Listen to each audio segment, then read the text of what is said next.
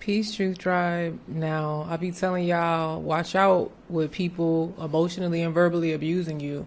But I wanted to ask you today, have you been verbally abusing or assaulting your very own self?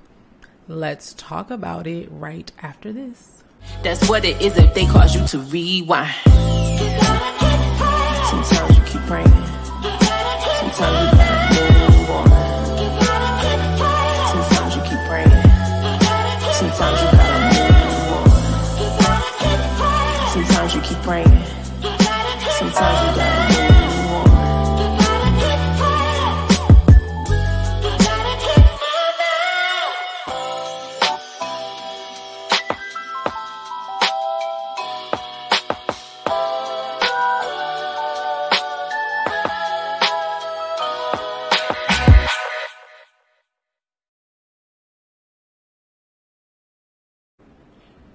So, yeah, I wasn't going to go live this week, but I have a little tiny little bit of time before I go into the next discovery call for True Tribe Partner Journey. This week, I was kind of trying to not go live because I'm doing those interviews, and sometimes they take a lot out of me just because, you know, that's just how I'm wired. It take a lot out of me to, you know, do stuff like that. So I didn't plan on going in here, but I said I'm going to go in here today because I wanted to talk to you a little bit about assaulting your own self with your mouth, the words that you use. On my YouTube community tab post today, I put up a throwback photo of me. I've been going through old photos, and when I see a photo and it makes me think of something, I'm sharing it along with the story with that photo. And the photo I shared today on YouTube community tab was from some years ago. And I found this shirt when I was at, I forget where I was at, I don't remember. And it said, Heart of a Warrior. And when I saw that shirt, I always used to be like, I don't want to be no warrior. I don't want to be no fighter. You know, I don't really like fighting. And I think that's the thing that used to frustrate me so much in life, is that I don't like fighting. Like, that's not something I like. I don't enjoy it. But it is a part of being, like, if you have any kind of talent, skill, or gift, you have to fight your way through carrying that thing and bringing it to its fruition and growing that thing. And sometimes you don't want to fight, and we find ourselves talking so negatively, like in our mind, to our own selves. It's an internal dialogue, and it's an internal conversation.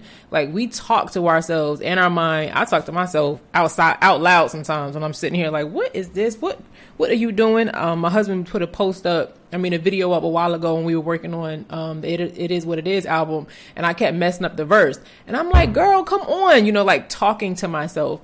So some of us don't verbally say it out loud, but it's inside of us. And I wanted to ask you today, like, how do you talk to yourself? If someone was talking to you the way you talk to yourself inside of your head and inside of your heart, what would you think about that person? Like, what would you feel? So, for example, say you mess up and, you know, you did something that you wish you didn't do.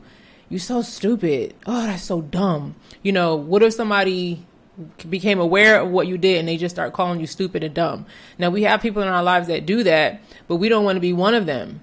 And so we always want to tell ourselves the truth, but we also want to have compassion towards our own selves so that we don't find ourselves abusing ourselves. So I wanted to ask you to take 10 minutes and talk to yourself positively, compassionate, and tell yourself some things that you need to hear. Some of us are waiting for somebody else to tell us what we need to hear. Some of us are waiting for other people to give us validation, to make us feel secure, to help us feel whole. And that is really not anybody else's responsibility the way that it is ours. So I just wanted to come on here real quick before I get to my next discovery call for True Tribe Partner Journey participants, and remind you to be so aware of how you're talking to yourself. When you hear conversation within your mind, that internal dialogue that you have with yourself, or the enemy, which is the accuser of the brethren, comes and starts saying things to you, make sure that you filter that to see if it's true. If it's from the enemy, he's a liar, so you know he's lying. But with your own self, filter that, like, is this true, what I'm thinking? And have I validated or investigated like whether this is true before I just accept it? And then what do I need to tell myself to help me not harm my own thinking and my own heart and my own soul? So if I did make a mistake and I was wrong, the truth would be like, I was wrong. I shouldn't have done that. The self-care and compassion and self-talk that you can have was, it's important for me to go and make this right. I'm entitled to make a mistake sometime because I'm not perfect. I repent, and I'm going to go and ask this person to forgive me, repent, and do whatever I need to do. And I'm not responsible for how they take that. You know what I'm saying? As long as you're like truly repentant. Don't be just doing it to mark a checkbox off, but really have a sorrow for what you did. And then just remind yourself, like, perfection is not never making a mistake. Perfection is when you do make a mistake, correcting it. So I just wanted to come on here and remind y'all to be conscious of how you're talking to yourself. Be conscious of the thoughts that you're thinking about yourself. And please take 10 minutes today. That's really quick. Just take 10 minutes today to look in a mirror. Some of us don't even like looking in the mirror at ourselves. We just don't love ourselves that much. So get used to looking at yourself in the mirror. Talk to yourself. Say, I'm so proud of you. I'm trying not to use the word proud because it's so associated with pride, and y'all hates pride. That's just me personally. I'm not telling y'all what to do, but I want to change that word and say, Zara, you're doing such a good job despite, whatever negativity people may try to bring, despite, who may not support you, despite who may not appreciate you or thank you, you are still doing a good job. I have to tell myself that. And I shared that in that YouTube community post because, helping people is really hard sometimes. Some people think they're entitled to you. Like you have to do things for them. Like I owe them my time and I owe them, my gifts, as if they know everybody who's pulling from 5,000 directions for my attention. And I have to be selective with where I place my energy. And some people take great offense to that. And then they want to lash out and they say, hurtful things that I have to recover from. I'm human.